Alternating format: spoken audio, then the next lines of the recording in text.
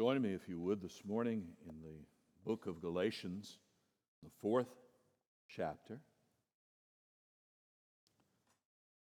Galatians, chapter 4. Begin reading verse 1 and read through verse 7. Galatians 4, 1 through 7. I mean that the heir, as long as he is a child, is no different from a slave, though he is the owner of everything, but he is under guardians and managers until the date set by his father. In the same way, we also, when we were children, were enslaved to the elementary principles of the world.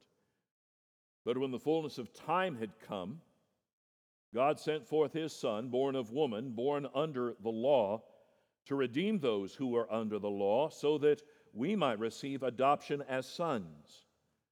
And because you are sons, God has sent the Spirit of his Son into our hearts, crying, Abba, Father. So you are no longer a slave, but a son. And if a son, then an heir through God. This is God's word. Let's pray. Father, now in this time, may your word bear abundant fruit in our lives. May we rejoice in what you grant us in this glorious salvation. Forgive us our ignorance, our blindness, our dullness. Open our eyes that we might see. For this we ask in the name of our Savior, Jesus Christ. Amen. We've been looking at our proposed confession of faith in our Sunday morning gatherings. We've considered Scripture, God, man, salvation, and justification. Now, some ask, and have asked, and may yet ask, why have you selected some things and not others? The fact is, a confession of faith may be smaller than what we've proposed, and it can also be larger. So the question is always, how much is enough? Jonathan Leeman, in a little article entitled Confessions Thick or Thin, I think nails this quite well. How deep the doctrinal foundation of a confession should be, and how thick the walls, is a judgment call. You don't want a cardboard shack that topples with the slightest gust of heterodoxy, false teaching. But nor do you need Fort Knox. So finding something in between, it is indeed a judgment call. You want enough to guard the gospel, to comfort and protect and inform the church, and to distinguish your church from other churches. If you get too detailed, you can end up narrowing the parameters of church membership more than you want, especially to allow folks to grow in their understanding. Now, as we consider these elements, and we've considered salvation generally, justification, today we talk about adoption. We're going to talk about the free offer of the gospel coming up. We'll talk about election. We'll talk about several different aspects. Keep in mind that a confession is declaratory as to what we believe. It is not lined up to explain how those things happen and the order in which they happen. It is merely to give declaration, this we affirm, this we believe. So we consider today the matter of adoption. Why is it that we've included this? Those of you who have looked and compared, notice that the New Hampshire Confession that we've loosely based our confession upon doesn't have an article on adoption. Well, let's explain that after I read the article to you. Listen to these words from our confession.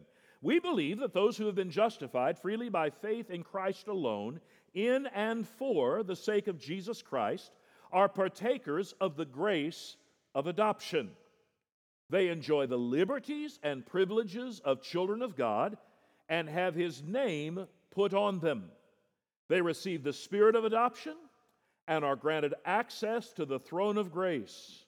They are enabled to boldly cry, Abba, Father. Further, we believe they are shown mercy, protected, provided for, and disciplined by Him as Father, yet never abandoned. As heirs, they inherit the promises of everlasting salvation. Now, why did we feel compelled as your elders to include an article on adoption? Well, I'm going to sum up for my part why I considered this important by quoting from an Anglican. Is that acceptable? I know it depends on the Anglican, right? I think J.I. Packer is fairly safe on this. And I remember reading this the first time, at least for me, 40 plus years ago. From his book, Knowing God. You sum up the whole of New Testament teaching in a single phrase if you speak of it as a revelation of the fatherhood of the Holy Creator. In the same way, you sum up the whole of New Testament religion if you describe it as the knowledge of God as one's Holy Father. If you want to judge how well a person understands Christianity, find out how much he makes of the thought of being God's child and having God as his Father. If this is not the thought that prompts and controls his worship and prayers and his whole outlook on life, it means that he does not understand Christianity very well at all. For everything that Christ taught, everything that makes the New Testament new and better than the Old, everything that is distinctively Christian as opposed to merely Jewish is summed up in the knowledge of the fatherhood of God. Father is the Christian name for God. I love that final sentence. Father is the Christian name for God. In an era when clear understanding of the gospel still appears to be lacking, and much preaching and teaching look more like good advice than good news, affirming another objective reality of what Christ has done for His people is a gloriously good thing to emphasize once again. Now, I have acknowledged that I don't listen to a lot of Christian radio, personally. I like to hear preachers, but my problem is when I'm listening to preachers and I'm trying to do other things, I have a hard time paying attention. I've heard of people who can multitask and do that. They're either really, really smart or they're deceiving themselves. I'm not sure how to do that.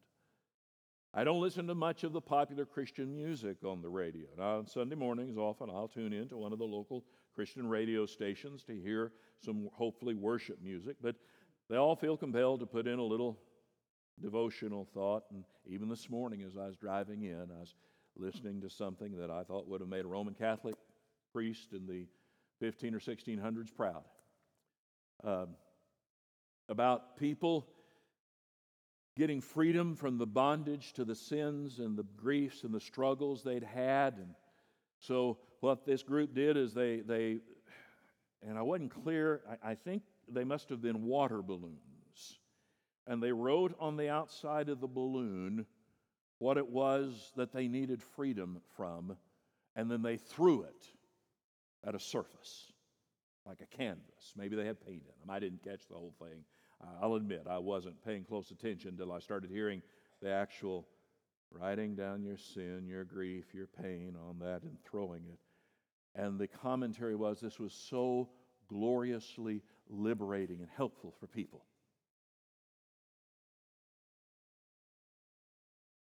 And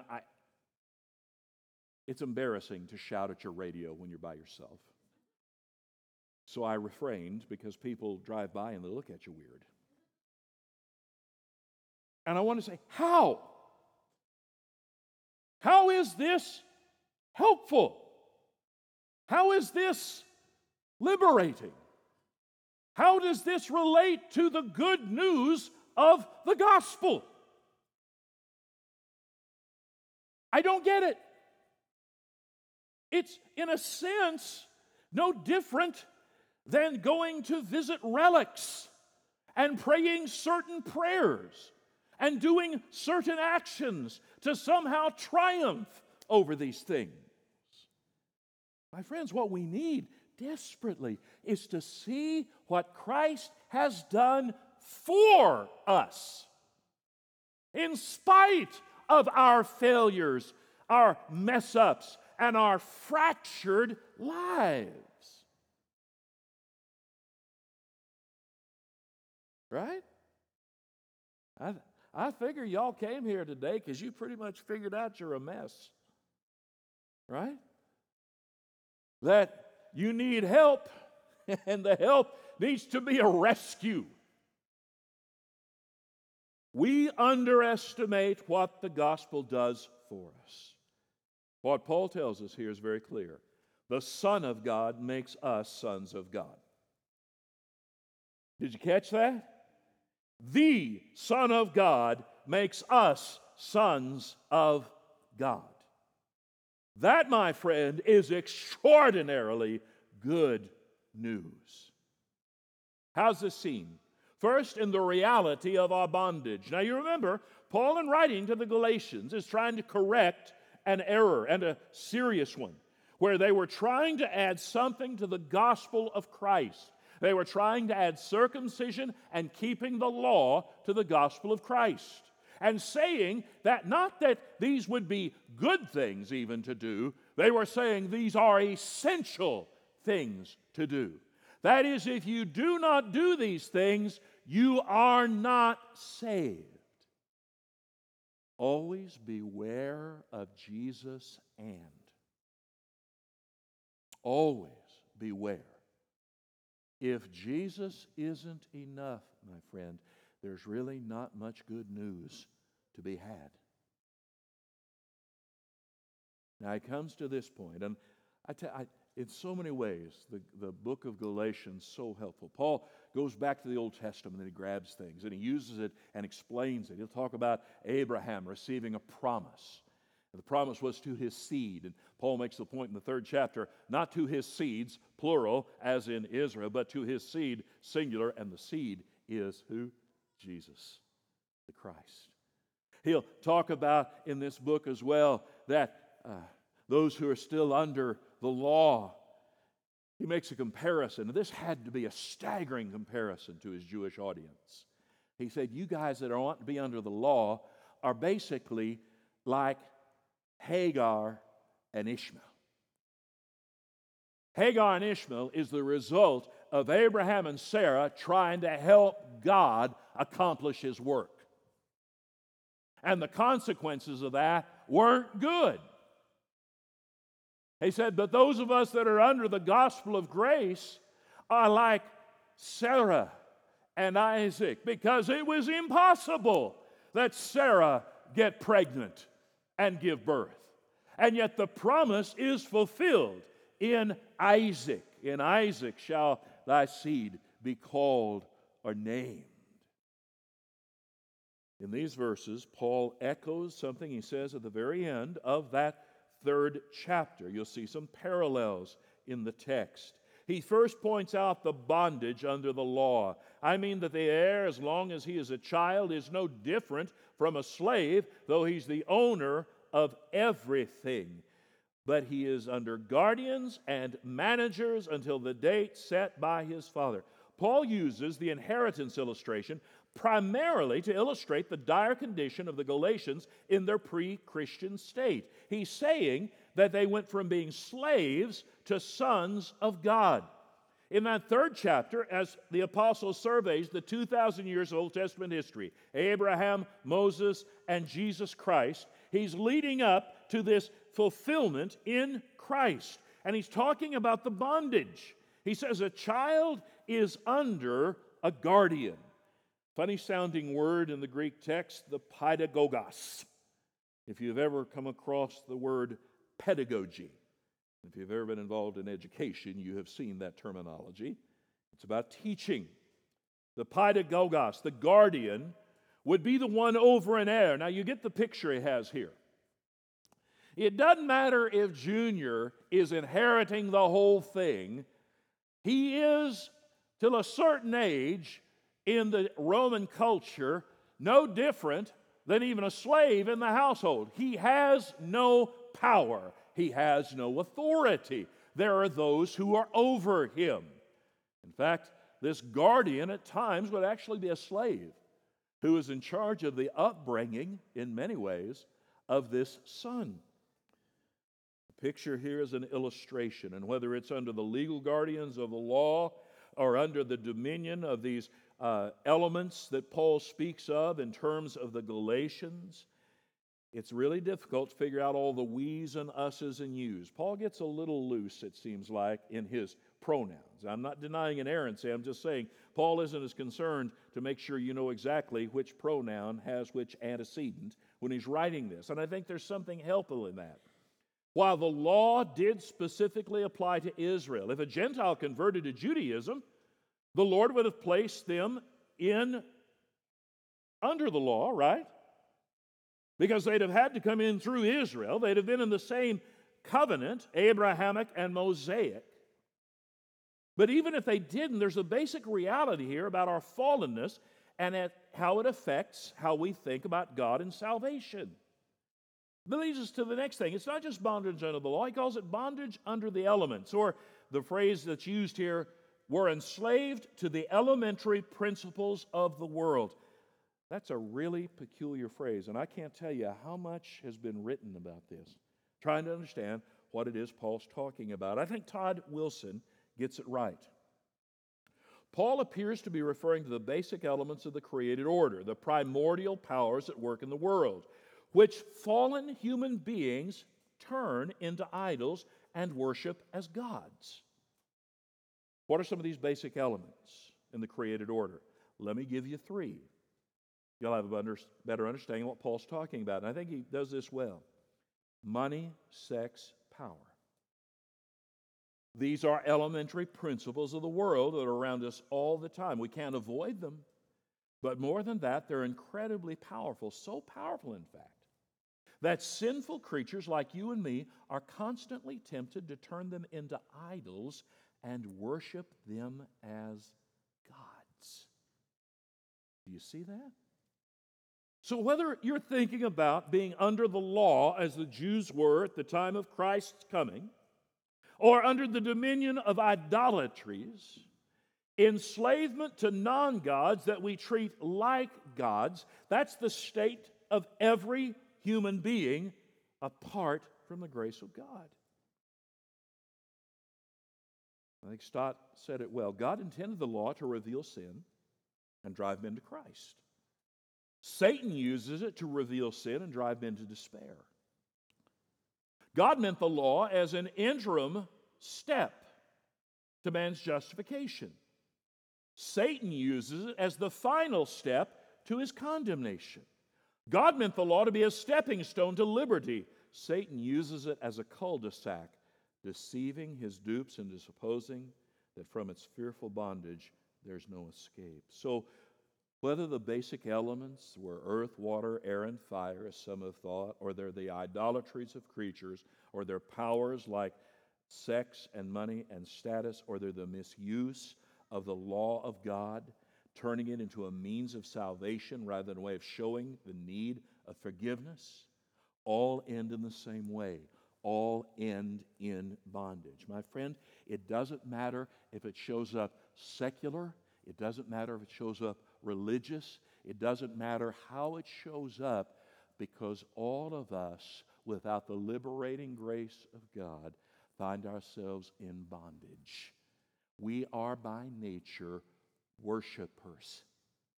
It's hardwired into us.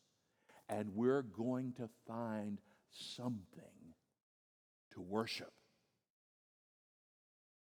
And it'll cause us to skew the meaning of God's very word to satisfy us. It'll cause us to look at things in this world that are the good gifts of God and change them from being gifts into being saviors. Our idolatry and our bondage runs deep. The reality is there's bondage under the law and bondage under these elements. But from the realities of our bondage, Paul now speaks of the realities of our inheritance. Look at verse 4. The intentionality of the Lord's plan. When the fullness of time had come, God sent forth His Son, born of woman, born under law, to redeem those. Now, when he says fullness of time, this phrase he uses in Ephesians 1, verse 10, a plan for the fullness of time to unite all things in Him, things in heaven, things on earth. Fullness of time. What does he mean by that? The time was ripe for the coming of Christ. Occasionally you'll hear people theorize, well, what if Jesus had come at a different time? What if Jesus were to come today? What if He came at such and such time in history? My friend, Jesus came at exactly, precisely the right time. Don't have some notion that your ponderings and theories could somehow make this work out any better than it has. When the fullness of time had come. What did that mean? Well, it was a religious foundation. Israel had gone through captivity after captivity, had been scattered throughout the known world. They had developed the synagogue. The synagogue doesn't appear until Israel is scattered. They can no longer gather at temple, so they would have the synagogue, the gathering place. If they had at least 10 adult Jewish men, they could found a synagogue. And in the synagogues, they would sing, they would read the Word, they would pray, they would hear the Word of God taught. In fact, much New Testament church worship actually reflects the worship of the synagogue. The fullness of time had come culturally. Alexander the Great in 350 BC triumphs over the known world, extends Greek language and culture to the entirety of the known world, and made it where there was a single understood language in the world, Koine or common, commercial Greek. And it was politically the right time. Rome had done what nobody else had done. They had not only conquered the known world, they extended the Roman civilization. They created a system of roads. I believe there were 5 or 6 roads that led directly from Rome to every part of the empire. And they created with it what was called the Pax Romana, the peace of Rome. That didn't mean that travel was always safe, but for the most part, far safer than it had ever been. At that moment, when Israel has lost hope, when the Gentile world has seen the ascendancy of Rome but recognizes the hollowness of those triumphs, when there's a single language spoken throughout the entirety of that known world, when the ability to travel was at the apex of the ancient world, God sent His Son. Don't waste your time pontificating about what might have been. Be astonished at what is. He sent His Son. Further, it established the Lord's work. The Father sent the Son. Christ is born not under the curse of the law, but under the obligations of the law. You see the distinction? He delighted in God's law. It only became a curse for Him when He took our place. When the fullness of time had come, God sent forth His Son, born of woman, true humanity, born under the law, under its obligations, to redeem those under the law. The divinity of Christ and the humanity of Christ and the righteousness of Christ uniquely qualified Him to be man's Redeemer. If He had not been man, He couldn't have redeemed men. If He had not been a righteous man, He couldn't have redeemed an unrighteous man. And had He not been God's Son, He could not have redeemed man for God or made them sons of God. He sends His Son to redeem those under the law, to buy back to what end? So that we might receive adoption as sons. And because you're sons, God has sent the Spirit of His Son. My friend, we are redeemed. We are adopted. God calls you His son. And by the way, that is not a gender specific in terms of the people of God. In the ancient world, to be a son carried privileges that did not attend to being a daughter, but don't let that get in the way, ladies, of what you see here. What he's declaring is that all of us, rebellious, angry, running away rebels, He has come and redeemed and adopted into His family. Now, we think about adoption today a little differently than they did then. In Rome, a fellow could adopt a man as a full-grown man to be his heir apparent. That was entirely up to the one granting the gift. But folks, don't let that take away from you what you're seeing here. Todd Wilson, I mentioned before, shared this about an adoption in his life. When my wife and I adopted twins from Ethiopia, it was an extensive and intensive and indeed expensive process. They had to travel a remarkably long way to Addis Ababa, the capital of Ethiopia, where their boys lived.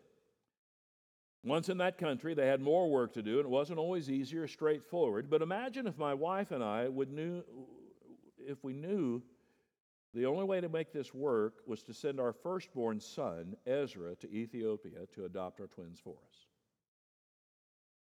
And just imagine if we knew the only way we're going to be able to adopt Addis and Rager was to let Ezra be publicly executed while in Ethiopia.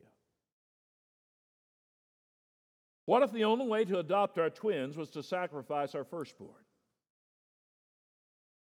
Yet that precisely what the Father did in sending His Son into the world and onto the cross so that we might receive the full adoption of sons.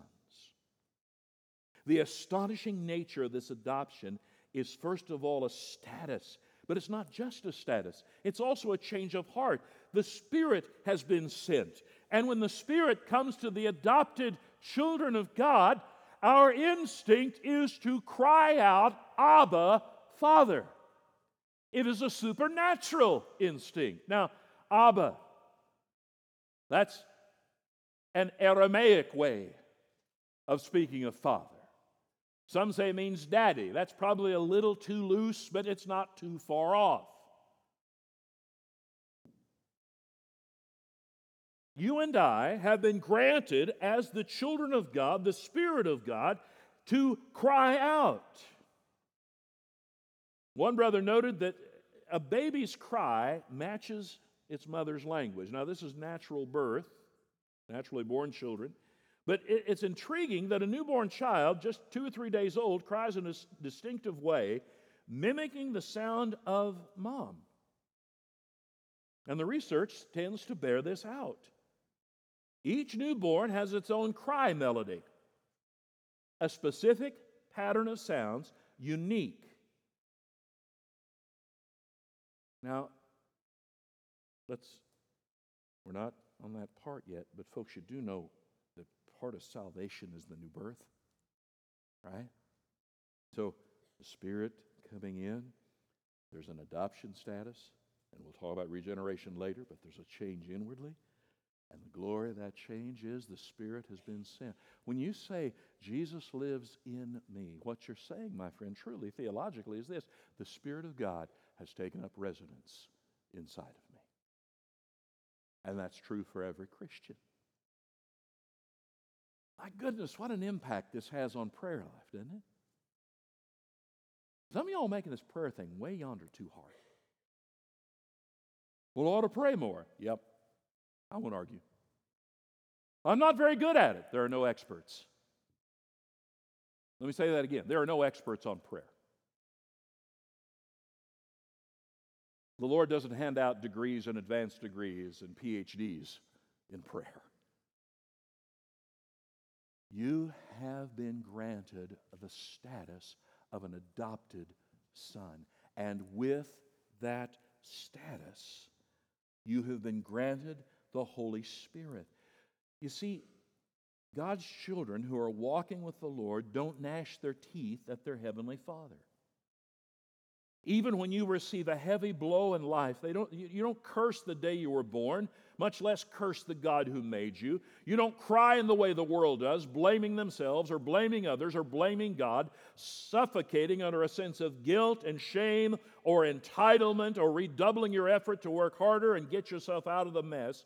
God's children look to their Heavenly Father in faith and cry out to Him, Abba, Father.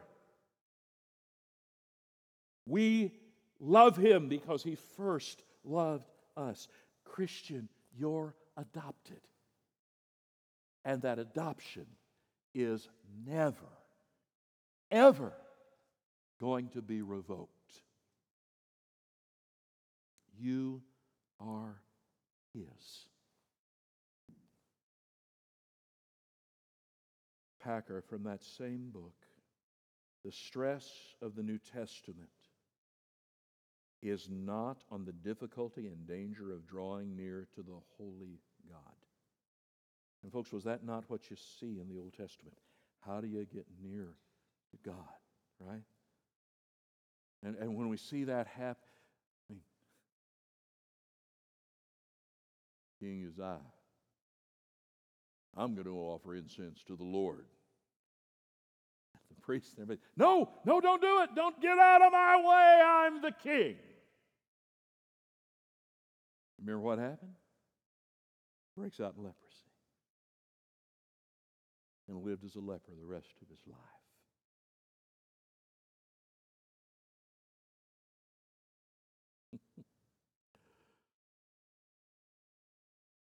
What about the lad who tries to steady the Ark of the Covenant because he's afraid he's going to fall, right?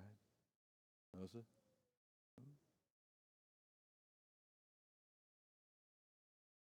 Because he thought his hand was cleaner than the ground in the sight of a holy God. He dies. God descends on Mount Sinai and speaks to the people, and what's their response? Everybody, oh, I want God to talk to me. I'd like to see your reaction at Sinai. What was the reaction of Israel? Don't let him talk to us anymore. You go talk to him. You come tell us what he said, because we can't. We'll die if he does that again.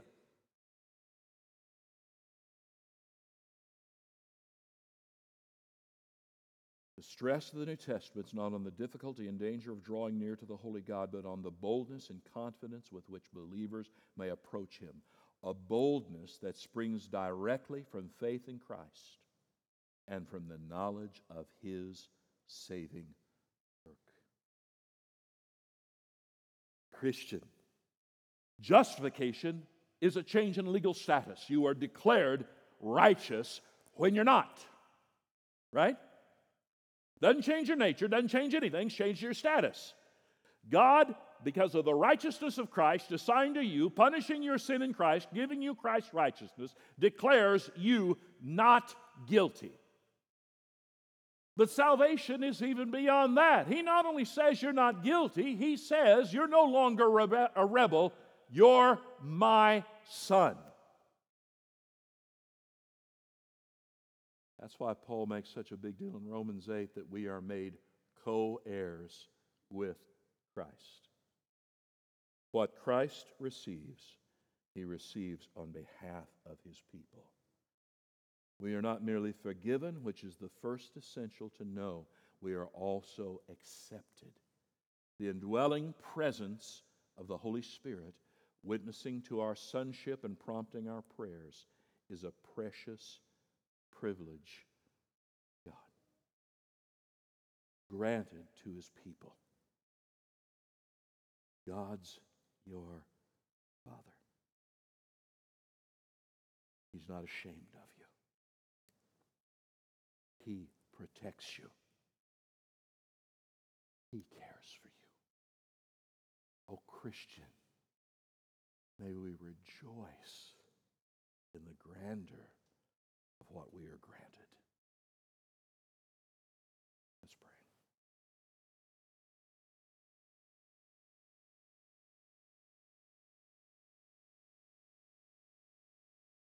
Hear these words from Ephesians as we pray. For this reason I bow my knees before the Father, from whom every family in heaven and on earth is named. According to the riches of his glory, he may grant you to be strengthened with power through his Spirit in your inner being, so that Christ may dwell in your hearts through faith, that you, being rooted and grounded in love, may have strength to comprehend with all the saints what is the breadth and length and height and depth, and to know the love of Christ that surpasses knowledge, that you may be filled with all the fullness of God. My brothers and sisters, may we, by this kindness, rejoice in our adoption. Father, for those who don't know you today, I pray they have heard the call of the Spirit of God through the preaching of the Word of God and have been brought to saving faith. For believers, I pray, Father, that we rejoice in the gift granted us in being adopted into the family. May we live in that reality in Jesus' name. Amen. Stand with me.